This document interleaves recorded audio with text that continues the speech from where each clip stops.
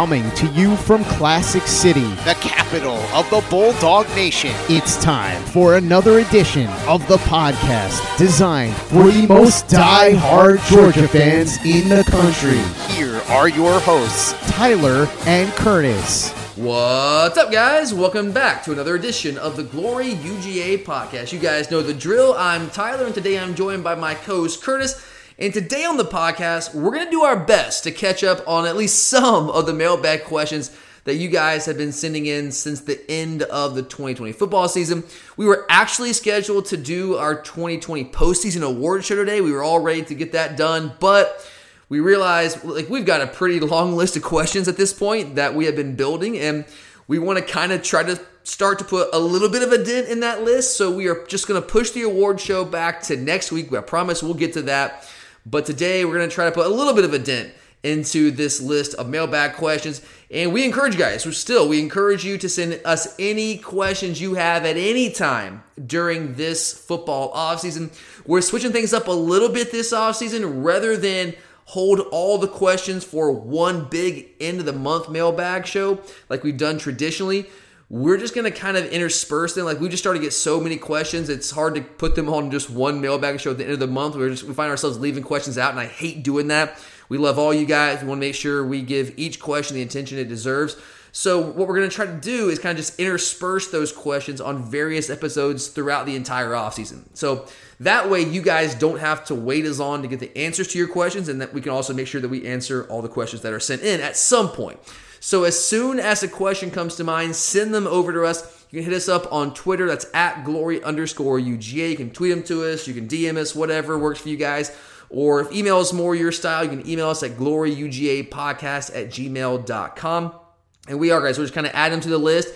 And we're trying to get the more topical questions first, but just because we don't answer your question right away, I promise you we are not forgetting about you. It doesn't mean that at all. We will get to all the questions here as soon as we possibly can. Just be patient with us. I promise we will get to your questions. So keep sending those in to us. I also want to take a quick minute or two here before we get to the questions, just to give a few shout outs to some of our loyal listeners for some of the recent 5-star reviews on Apple Podcasts. You guys don't know how much that really helps us. I really believe that's a big part of how this show has grown over the past couple years. So today we've got SG Dog 77, Monorail Dad, Freebie Dweeby, my personal favorite name, All Dog, and then R Downs 99891. All of them have written some really nice reviews of the podcast over the last month or so. I don't know exactly when they were written, because Apple Podcast kind of takes a little while to approve those messages or to approve those reviews and have them actually posted. But I guess those have been written over the past month or so, I would say. And so I just want to directly thank each of you guys who have taken the time to do that. We are extremely humbled by and grateful for that support. We really are. And I got to say this too, I've also gotten some feedback from some of our listeners who listen to us on other platforms outside of Apple Podcasts. I know most of you listen to us on Apple Podcasts, but there are others out there. There's some Stitcher people. There's some Spotify folks out there. We love you guys too, and I know they don't really always give you an option to rate or review the show.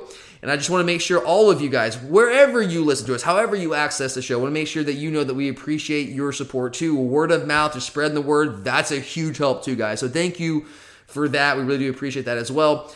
Basically, thank you all around. And it's crazy, guys. I just can't, it is crazy. Despite the pandemic, this was somehow, I don't know how, but somehow the best year in the 6-year history of this podcast. And sure, Charlie, Curtis, and I, we work hard to bring you guys our brand of content. We do. We put a lot of time and effort into it, for sure. But whatever. The success of this podcast, however modest that may be, is really due to all of you guys. The fact that this podcast exists is because of you. So thank you guys. You know we love you. And let's just keep it rolling. But all right, Curtis, we've got a ton of great questions to get to today. And a couple of these probably warrant some in-depth discussion. So let's go ahead and jump right in. And this first question, I love this first question. It's a great one to start off with. It's a totally a big picture question. This is one of those questions that's going to take us a little bit more time to kind of really dig into. And this is from our good friend Cliff. Always appreciated Cliff. Cliff asks, what grade would you give Coach Kirby Smart over his first 5 years in Athens as a head coach in terms of grades in recruiting, development of players, and in-game decisions and strategy. And Curtis, I think this question, because I know it was, as he sent me a screenshot, but this comes from, I think the impetus for this question of Cliff's was a tweet from Peter Burns, SEC Network's Peter Burns. I'm sure you guys know who he is. And I'm pulling up the tweet right here. And what Peter Burns said was, in his tweet, there have been 221 coaches in the FBS since Kirby Smart started at Georgia. Here's a list of coaches that have 50 wins, a conference championship, and played for a national title since that time. Nick Saban, Dabo Swinney, and you guessed it, our guy, Kirby Smart. That's three guys out of 221 since Kirby took the job here in Athens. And so what Peter Burns said is that this, quote, Kirby can't coach narrative is lazy. And I'm really glad that we got Peter Burns on this now, because I've been talking about this for a couple of years now, especially this offseason in comparison, like, especially when it comes to Dan Mullen versus Kirby Smart. This idea that Kirby can't coach is a ridiculous narrative. It's a lazy, terrible take. So, Kurt, I want to get your thoughts on this question from Cliff. How would you personally grade Kirby Smart overall in his first 5 years as head coach, and like maybe even more specifically in recruiting, development, in-game decisions, those kind of things? Overall, I'll probably go with A-. I honestly believe that he has done a better job than most people want to give him credit for, because, you know, people always go to that lazy narrative of comparing him to the first 5 years of Mark Richt. And that narrative drives me absolutely crazy, because Mark Richt was not fired for his first 5 years. On his first 5 years, he was on a path to become, one of the all-time legend coaches. He was fired when the conversation was, it's just a matter of when Mark Richt wins. Was not if, it's when, and the win never happened. Exactly. And he, the last 5 years, he started dropping off heavily. And that's the thing. You're not really seeing a drop off in what Kirby Smart does. It almost makes him more hungry. Recruiting always has been A for him. I mean, that's where he prides himself truly, is in recruiting. Plus. Yeah. Exactly. He has taken us to new heights, realistically. And that's even with the transfer portal and things like that, where we're losing star players and still putting together a strong team. Development, people never want to give him credit, but some of his best jobs in development, I mean, Roquan was a great talent, but he didn't take off truly till his second year under Kirby. And you saw it for a lot of guys. These guys have been developing. DeAndre Baker, he ended up developing really strongly under him. Look at Eric Stokes, who went from, everyone was like, why did we even take this guy? Did we just waste a scholarship too? He was an All-American this past year and did really well. Tay Crowder came to Georgia as a running back. Yeah, he was Mr. Irrelevant in that last pick, but he got drafted, which is still difficult in its own right. And not only that, but he turns around and puts together a pretty decent season. He makes the roster with Giants. Not only does he make the team, he ends up starting. Exactly. And he made some memorable plays. And that's the thing, like, people that just want to give him the argument he can't develop players is a lazy argument in its own right, because people argue you can't develop players when you're recruiting 5 stars because, well, you don't really have to develop them. That's not always true, because as we see, rankings can be deceptive. Look at Nate McBride and even Demetrius Robertson. Just because they were high rated guys doesn't mean that they still can't develop or take their game to the next level. And then lastly, in-game coaching, I believe he is starting to actually get better. A lot of the times we question his timeouts, his game management, and certain things in the first couple of years, but I feel like he has gotten better. We question, a lot of people did question the timeout before the punt in the Cincinnati game, but yeah, that one may have been a little head scratcher, but overall his in-game strategy, when he's using his timeouts, he's not wasting things as much. And I think he's overall becoming a better coach and learning more. People were really harsh on him to the point, even us question his game management. But the thing is, the guy had never been a head coach before, so he was still going to go through a learning curve in his own right, because Nick Saban made a lot of those big decisions, timeouts and things like that. So you can't expect a coach to step in right away and be an A+ in game management. I totally agree, man. I that's a great breakdown. I love everything you said there. Most of my thoughts would echo a lot of what you said. I'm just going to add a couple more things onto this, and I'd love for you to throw your feedback in as well to what I've got here. I think in a lot of ways, how people view Kirby Smart right now going into year 6 after 5 years, I think in a lot of ways, and tell me if you think I'm crazy, Kurt, I think he is a victim of his own success in a lot of ways. Is that fair to say? I think it's very fair to say, because, in year 2, he takes us to the Natty. And, yeah. We've been so close lately, and we've had some tough losses, which are hard to explain. And, you see people like Justin Fields going and having a good career, and everyone wants to look back with hindsight, but that's so easy. Yeah, exactly. Like when you have, like, we know year one was a transition year. That was clear. You know, what we ended up going 8-5 that year in 2016, but 2017, he then takes us to the heights of all heights, almost the heights of all heights, as high as we've been since 1980, to overtime of the national championship game, a game that we led for much of that game. I mean, almost the entire first half. We were right there to win a national title. And then of course, it's like, okay, Georgia's going to win next year, and then the next year. So I think when you have that kind of success that early for a fan base that is as hungry for a national title as we are, I think in some ways he's a victim of his own success, because after you do that in year two, where do you go? The only up from there is to actually win it. Anything less than winning it is considered a disappointment now, based off what he did in year two. And I want us to have those kind of expectations as a program. I think that we are that kind of program, and we should have high expectations for our program. But we also have to, on some level, not be entirely delusional. We give other programs, we have a question about Tennessee here in a little bit, and talk about delusional programs. That's a delusional fan base. But I mean, all fan bases they have their fair share of delusion. But we also, we need to be realistic here as well. And I do think realistic for us should be competing for SEC titles and national titles and playoff berths year after year. I do believe that. But does that mean that we're going to win the national title every year? Because it's almost like if we don't win it, it's a disappointment. And again, on some level, that's good for your program to be in that spot where you should be winning at a high level. But let's also go back and look at, I think, the three coaches of the past 10 years or so that I think universally we consider the three best coaches in college football over the past 3 years. I would say Nick Saban, Urban Meyer, and Dabo Swinney. Is that about right, Curtis? Yeah, I believe, in my opinion, yeah. Guys? Okay. Well, Kurt, do you have any idea how long it took Nick Saban to win his first national title? I want to say 20 years. No, it didn't take him 20 years. I wish it was that long, because it would make my point even stronger. But 9 years. It just felt like it, but yeah, it felt like it. Yeah, it took him a while. And then he has to build up LSU for a couple years. And in year 9 of Nick Saban's career as a head football coach at the FBS level, he won national title. Urban Meyer did a little quicker. He started at Bowling Green, then goes to Utah for a couple years, and comes to Florida, and he wins a national title in year 6 as head coach. Hey, Kirby Smart's going to year 6. Who knows? Maybe it's the year. And then Dabo Swinney, year 8 at Clemson, year 8 of being an FBS head coach. And Dabo is probably the closest to Kirby in terms of when he took over our job. Because like Kirby, Dabo had no head coaching experience previously. Now, Kirby when you look at Go ahead. When you look at Dabo too, I mean, Dabo had, before he won a national championship, had a history, of Clemsoning. That was their thing. Everyone knew Clemsoning. You go up and give up 70-something points in a bowl game to West Virginia. Kirby Smart's never had that. No. Even the game, the only time we've really we got blown out in the SEC title game last year because, LSU was a generationally good team. And also we were just the walking window. We were just devastated from an injury standpoint in that game. And we weren't going to have a chance in that game.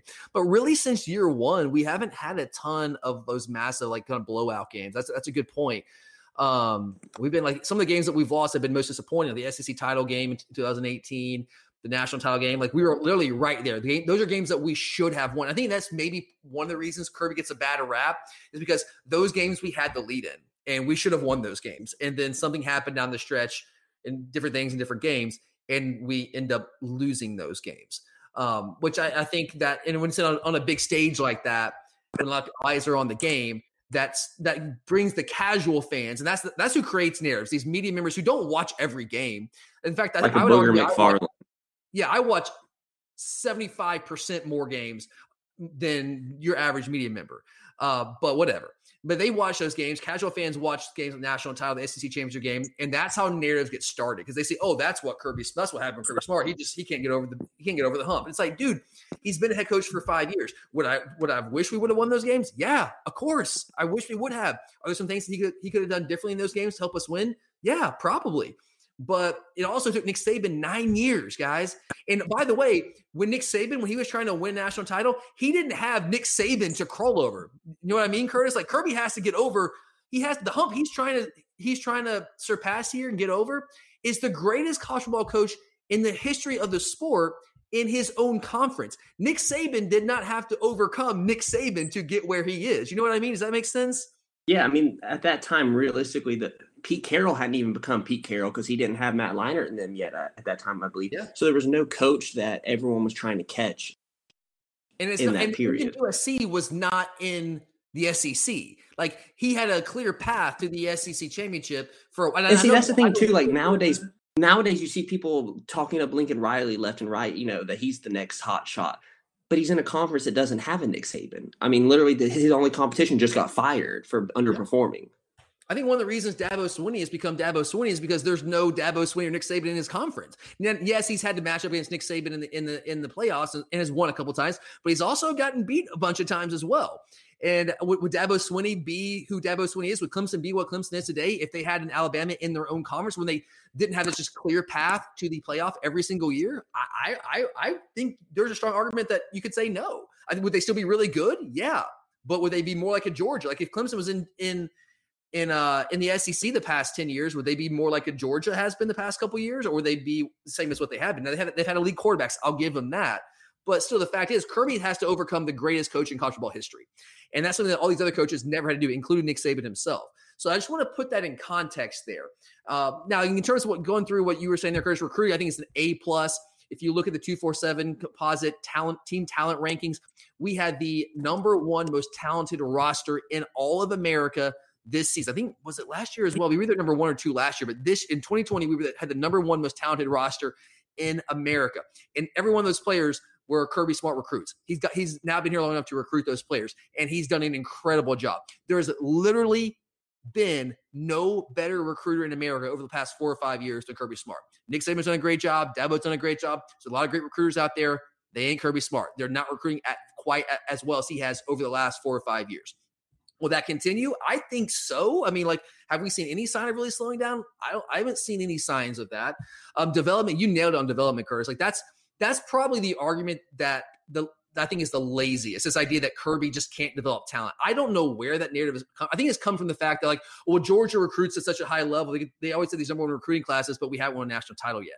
And that's a very, very, very lazy narrative, because all you're saying is, well, you recruit really well, but you haven't won the national title. You're not actually looking at specific examples here. And you mentioned them: Eric Stokes, DeAndre Baker, Tate Crowder. I would say, like, Brian Herrien. Remember, nobody wanted Brian Herrien. Like, we waited on Herrien to qualify, and he comes in. Now, Herrien wasn't a superstar, but he was a major contributor his senior year, contributor for most of his time in Athens. J.R. Reed, All-American. We took J.R. Reed as a throw-in to get D'Angelo Gibbs, and we developed him. And he worked hard. He deserves a lot of credit himself. But we developed that dude into an All-American. J.R. Reed became an All-American. Jordan Davis was a 3-star nobody recruit from North Carolina. And this guy, I think, is probably the best interior defensive lineman coming back in America next year. I think you'd at least make that argument.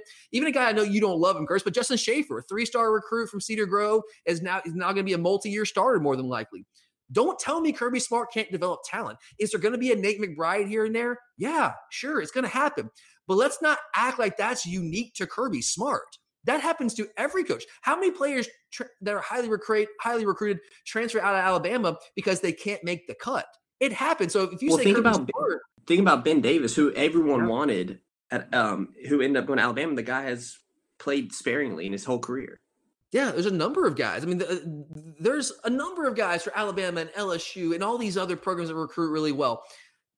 That's what recruiting is. Like, sometimes you recruit a really highly rated guy, but then you know what? Then you recruit another highly rated guy the next year, and they compete with each other. And one of those guys will win the job, and one of the guys is not going to win the job. And the guy that doesn't win the job, since he was a 5-star guy, thinks the world of himself, he's probably going to transfer out. It happens, all right? It simply happens. And so I'm not saying it hasn't happened with Kirby Smart. I'm not saying there are some guys that I wish we would have developed a little bit better. But all I'm saying is, like, it's not unique to Kirby Smart. Let's not act like this is a Kirby Smart problem. I think that's what really irks me, is people act like this is unique to Kirby Smart. It's a Kirby Smart thing and it never happens anywhere else. That's just crazy. It's lazy. It's just lazy.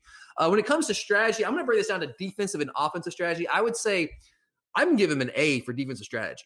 I think some of the things that we do from a schematic standpoint with a lot of our simulated pressure, which has really become all the rage in college football, even you see in the NFL now. I think Kirby Smart was one of the forerunners of the simulated pressure looks that you'll see where people call it a blitz, but it's not really a blitz. We're only bringing 4 guys, but you just don't know where those 4 guys are coming from. He gives you a lot of different looks doing that.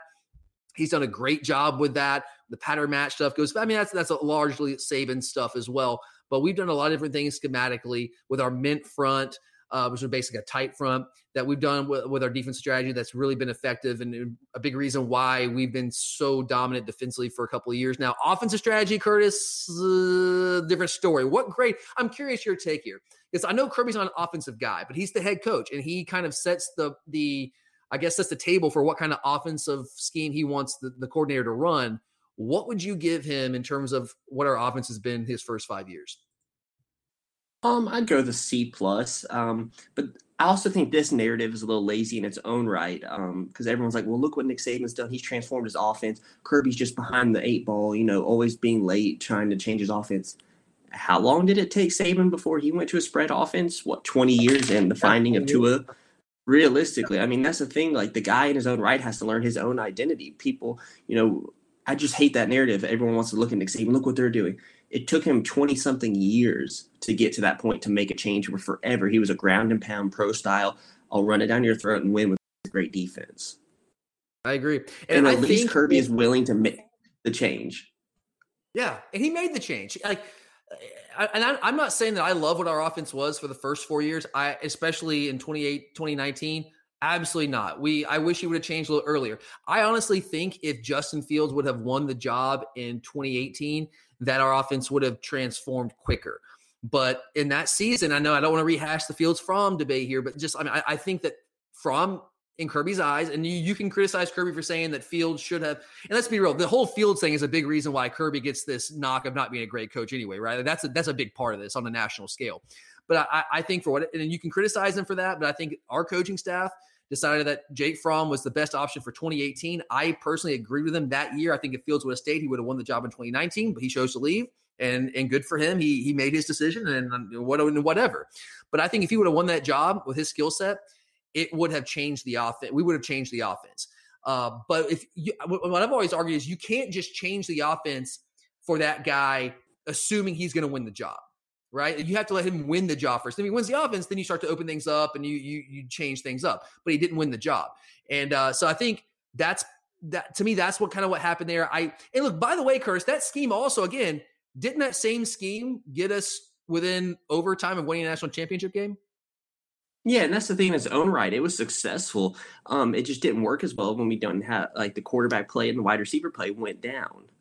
Yeah, and that's the thing is that kind of the pro style scheme is dependent upon having superior talent at those various positions, whether it's receiver, running back, offensive line, the whole 9 yards. And if you go back and look like 2018, for example, I'm pulling it up here real quick. I'm going to make sure I'm not. Yes, we were number 7 nationally, guys, in yards per play. Number 7 nationally in yards per play in 2017.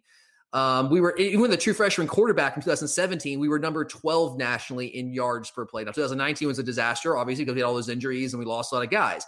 And I'm not saying we should have stuck with that scheme. I'm glad we've opened things up. We talked about how offense has become the wave of the future. And it is the present right now, the present and the future. And I'm glad we opened things up. But you're right. Kirby has made the move. He made it within 5 years. Okay. He's made the move to bring in a new coordinator that runs a new scheme. It's opened things up, a more modern offense than what we saw the first couple of years here with Jim Chaney and James Coley. So I don't want to kill him for that. I know most people do. I'm going to give him a C because I do think that we waited a little too long to make that move. I wish we'd done a little quicker, but he has made the move. I also think there's some context maybe why that move, that evolution didn't happen a little bit earlier. In-game decisions. I think that you're right, Curtis. He's a young coach. He was a first-time head coach, had to grow into the position. I'm not going to sit here and say that I agree with every decision he's ever made. And you mentioned that even in the Peach Bowl this year against Cincinnati, punting the ball late in the fourth quarter like that.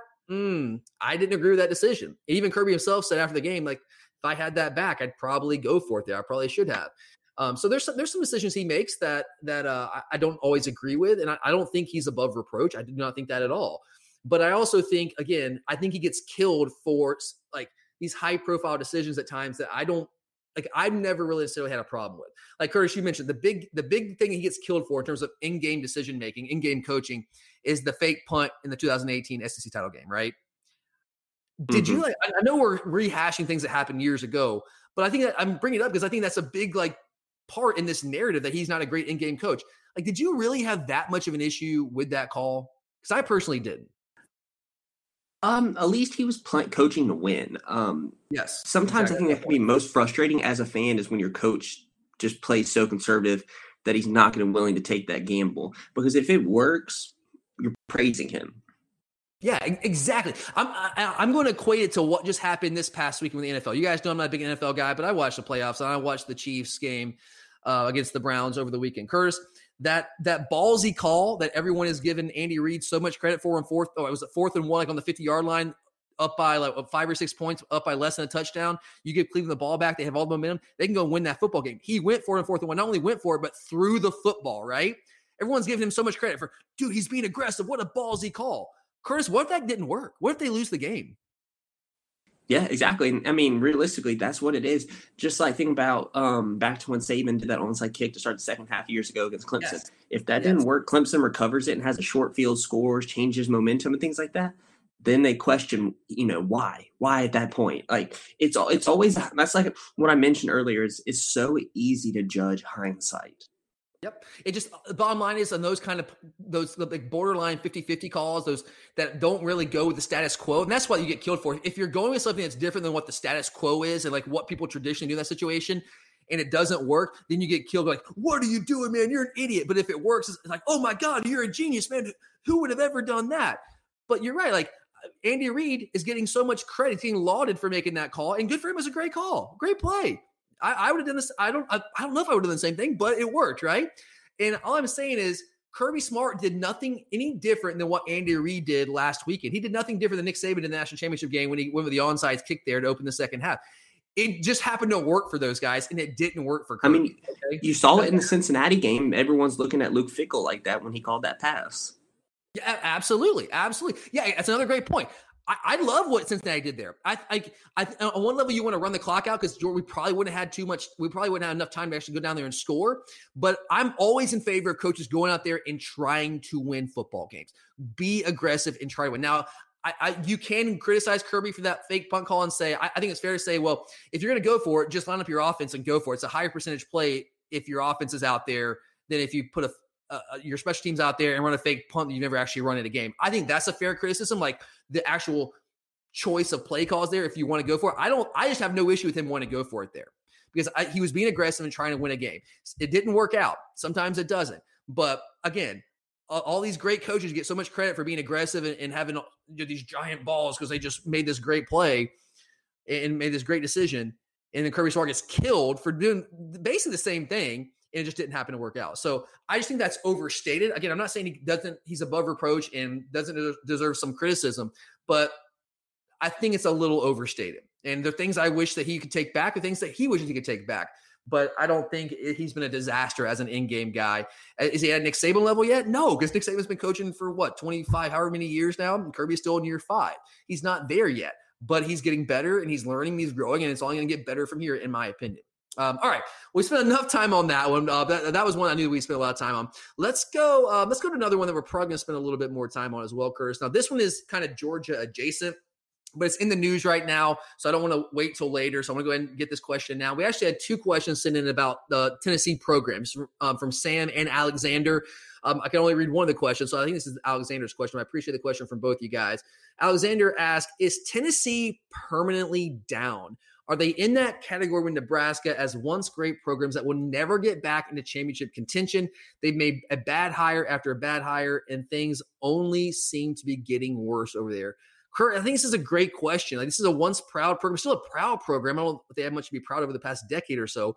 But at this point, are you ready to say that Tennessee is just permanently down? Are they Nebraska where they had this history, but they can never get back to that again? Realistically, Tennessee holds on to that 1 year, 1998, when they won it all. Peyton Manning really brought them back for the most part, or I don't even know if he's back, but brought them to the forefront when he came and, started winning and doing all these things. And then Fulmer comes and wins. But realistically, since that time, I think their fan base has had unrealistic expectations that Tennessee is a dream job for a lot of people. And that's not the case. Like, they don't have a strong recruiting base. They don't always have a rich history. I mean, yeah, they have a big stadium with a passionate fan base, but that's not enough. And the consistent bad coaching hires have taken a toll, especially now that you see with Pruitt being gone. Rumor has it that multiple of their 5 stars are going to hit the transfer portal, like Henry To'oTo'o, people of that sort. And if that is the case, then it puts them even farther behind because realistically now they're claiming that they have, level 1 infractions and things like that. So the NCAA is going to come down on them more than likely, even though they self-reported it or whatever the case truly is. It's all very sketchy. But the fact of the matter is that next coach that takes it is almost in a Penn State type situation where you're coming in on sanctions, having to rebuild something that has a negative taste and realistically hasn't had a strong basis in the last couple of years. So it's not a quick fix, and it is going to be hard to bring them back because while they're struggling with all their other things, you're seeing other teams get even stronger, like Alabama, Georgia, Clemson. People in the Southeast are going to continue to get stronger, which makes the margin or the difference between the teams even bigger and bigger to where the point is it's going to be hard for them to overcome and make that to get back on top.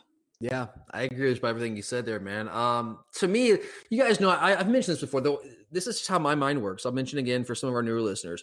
I always say, like, winning at a high level in college football is about three things. It's about talent acquisition, talent development, and talent deployment. And I've always told you guys that I think talent acquisition, having the players, is the most important of those three things. They're all important, but I think having the other two, I don't think matter as much if you don't have the players. So I think having the talent is the number one thing you got to have to win. And the problem for Tennessee, I think the core issue for them over the past decade, and Curtis, I'm curious if you disagree with me here. The core issue, as far as I see it, is talent acquisition. I think everything else is a symptom of that. It all comes back to their inability to acquire the type of talent that they need over the past decade or so to consistently beat Alabama and Georgia and Florida and all those programs. They simply can't get the same players they were getting back in the 90s when they were running the show in the SEC for a couple of years there. They can't get those kind of players right now, and there's a couple of reasons for that. Number one, listen, guys, Tennessee, if you know anything about high school football in the Southeast, Tennessee is not a very fertile natural recruiting ground. There's not a ton of high-level SEC players in Tennessee. There's a couple every couple of years. There's some guys here and there. In Nashville, that area is growing up a little bit. But as a whole, as a state, there's not a ton of true elite football talent in that state. Not like Georgia, not like Florida, not even like Louisiana, to be honest, in the Southeast. And so what they've always had to do, even back in the 90s when they were on that run with Fulmer, winning a national title, they always had to rely on recruiting surrounding states. They would go into Louisiana, they would go into Georgia, they would go into South Carolina, they were going to Alabama and they would be able to cherry pick the big time names that they wanted, right? Like Jamal Lewis, be able to go in there and cherry pick a guy like Jamal Lewis. And they were able to cherry pick those elite players from surrounding states because the other sleeping giants in those states were asleep, okay? They were asleep at the wheel. Georgia, Alabama, LSU, even Clemson, who's now become a recruiting power, they were not recruiting at a high level. They weren't performing at a high level. They were down, okay? Let me give you some numbers here, guys. From 1995 through 1998, which I think was the height of the Tennessee run in the mid-1990s. It's culminating with the national championship in 1998. Tennessee, from 1995 through 1998, 4 years there, 4 seasons, went 45-5 with a national title. Georgia, in that same time span, we weren't terrible, but we were not where we are now. We were 30-17. We were underachieving, okay? Alabama, dramatically underachieving. We know how Alabama is now. They weren't that in the mid-90s. They were 29-18 from 95 through 98. LSU, 30-16 from 95 to 98. Clemson, 25-22 from 95 to 98. Tennessee was head and shoulders above, performing at a higher level in those programs. And so during that time span, when all those programs around them were down, they could go into Georgia and Alabama and Louisiana and South Carolina and cherry pick who they wanted. But the thing is, the problem for Tennessee is those programs have woken up.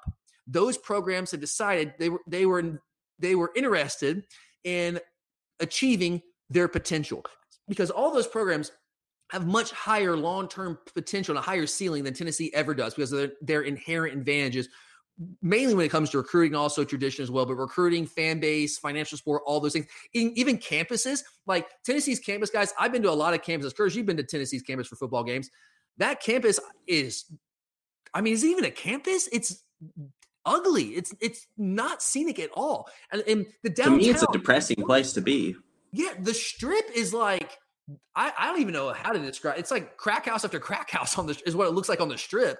I mean, it's not an appetizing place to be. If I'm a high school recruit at the top level guy and I got options, I'm not going to Knoxville, Tennessee. Now I know they have different priorities than I do, but Athens, far better. UGA campus, far nicer. Alabama, Tuscaloosa, far nicer. Even Clemson, the town of Clemson kind of sucks, but the campus is much nicer, right? LSU, same thing. So we just have these built-in advantages that Tennessee doesn't have. And once we start to capitalize on that, Georgia, Alabama, LSU, Clemson, other programs around them start to capitalize on those advantages, Tennessee was going to have a problem. They're going to have a problem. And they also haven't won an SEC title since 98. They haven't played in the title game since 07. And they snuck in the back door in that one. We were far better than that by the end of the year in 07, although we lost earlier in the year. So recruits now, they don't know Tennessee as being this elite program back in the 90s. Those kids weren't alive back then. All the highly rated recruits now, all they know is that over the last decade, Tennessee has been 66 and 69 with 7 losing seasons, I think over the last 11 years. That's what they know of Tennessee. Okay. They don't know Tennessee. Like, they weren't alive when Tennessee won national championship. You can say the same thing about us, but at least we've been competitive. Those kids that are recruits, that are high school seniors right now, were like 5 or 6 the last time Tennessee played an SEC title game. They were too young to even remember that. Their lifetime, Tennessee hasn't been a factor at all. They've been just on the periphery of college football. And here's what makes it even worse for them. They also, like, coaches going back to why they keep making bad hire after bad hire. Here's why. Coaches understand the landscape. They understand that Tennessee has some major disadvantages built in comparison to the rivals around them. Those coaches also understand that because of that run in the 90s that I went over when they were 45-5 from 95 to 98, the Tennessee fans are delusional with highly unrealistic expectations. In reality, Tennessee's like a 7 to 8 win program with like 10 to 11 win expectations each and every year. And if you're a head coach at Tennessee and you win at a realistic level, which is like 7 to 8 wins on average, and then maybe every now and then you can cycle up and win 10 games and go to the SEC title game like once every 5 or 6 years, but you're really about a 7 and 8 win program. Winning at that level at Tennessee will get you fired, but that's the realistic level. In the fan base, their unrealistic expectations, their delusion is part of the problem. So because of that, big-time coaches don't even want to touch Tennessee. So they can't land a big-time established coach, which means they're going to have to hire a group of 5 head coach like Butch Jones that's had some success, or a coordinator that's just a complete roll of the dice at the Power 5 level, like a Jeremy Pruitt or a Dooley, that kind of guy. And those kind of guys, like, when you can't get an established head coach that's done it consistently, it's always a roll of the dice. And more often than not, when you roll the dice, it's not gonna come up for you, right? It's not gonna come up snake eyes. So I'm not gonna say it's impossible for them to get back on top, but I do think it'll take the perfect hire. They're gonna have to nail it with one of those unproven coaches, and the odds are simply that it's just not great that that's gonna happen. And even if it does, programs around them have too much of a head start and just too many built-in advantages for them to, I think, ever really can consistently be among the elite. I'm not saying they can't 1 year here or there cycle up, but I don't think they're going to consistently be an elite program. And I just think Tennessee fans need to understand that that's just who they are and just accept that. All right, Kurt, moving on here. Got time for just a couple more questions. Go a little quicker with these questions here. Trey asked, if you could pick a position group for our dogs to be deficient in, which group would it be and why? So, Kurt, if there was one position where you had to be like maybe not as good as other positions, which position group would it be? Ooh, that's a very difficult question because realistically, do you want to have any position group that's deficient? No. Maybe kick return, special like the return team, because realistically, almost like kick returns have become a thing of the past. Like even punt returns, for the most part, you don't make a lot of big plays in either of those games. Like sometimes they can change the game if you have a big return, but realistically, that's the only part of the game that you really can survive without, because you have to have a good kicking game, because punting can change field position. Kickoffs, really goes along with your place kicking, like your field goals. You have to be able to do that. And especially on the offensive side of the ball and the defensive side of the ball, I don't think you can do it, because you saw last year we had a strong, pretty strong offensive line. It's hard to really judge. And you had a good running game with Swift and Harry and people like that, but you had a deficient wide receiver, and you saw how bad it made your offense. Yeah. This is a tough question. It's really hard to judge that. Yeah, it's a tough question. I'm going to try to play Trey's game, though. So I'm going to try to go with an actual like offensive or defensive position group. And I say deficient. I'm interpreting deficient as maybe like not as physically talented in is what that's how I'm I get it. That's how I'm going to define deficient. Maybe that's not how Trey intends it to be defined. But that's how I'm going to define it.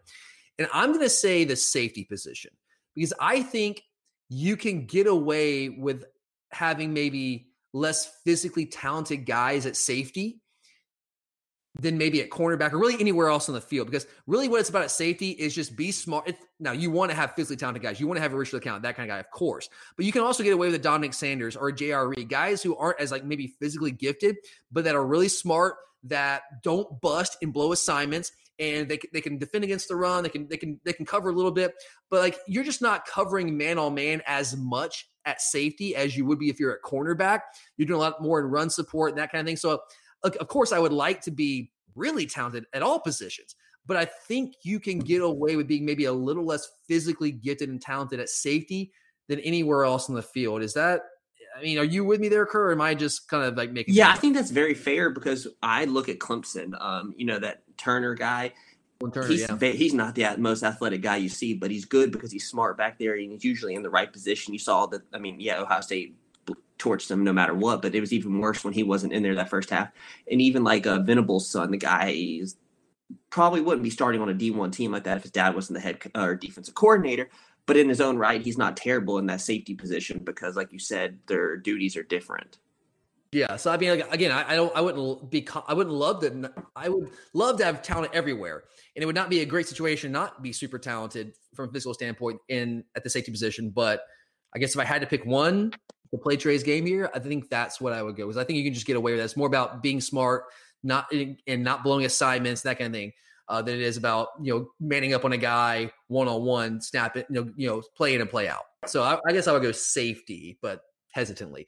I think we have time for one more question here, Curtis. All right, we're going to go with we've spent too much time on those first two questions. That's okay. We have plenty of time this offseason to get to all the other questions. We're going to go with a question from Bob here. This one I don't think will take too long.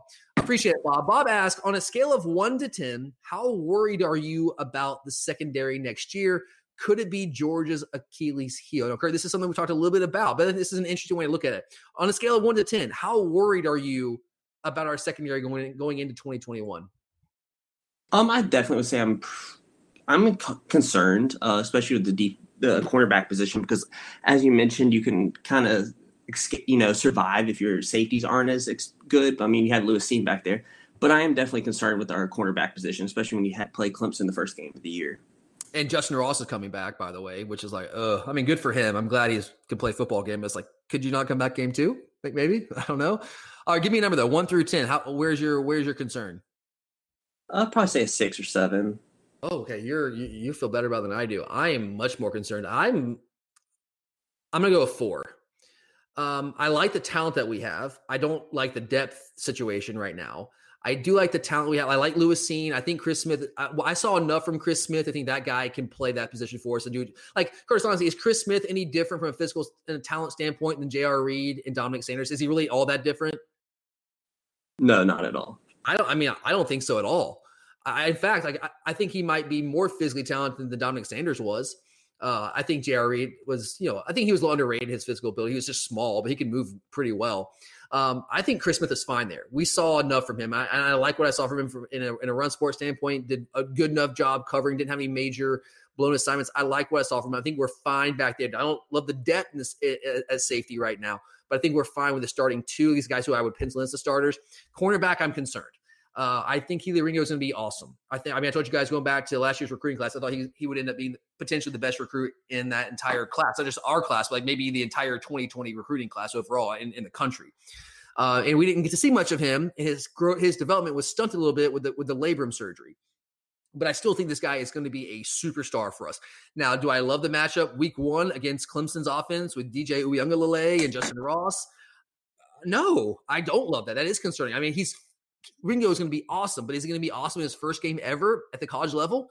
I hope so. But I don't know. There's an unknown factor there. Jalen Kimber is a guy that has a lot of upside, but is he going to put on enough weight? Because he needs to add some weight.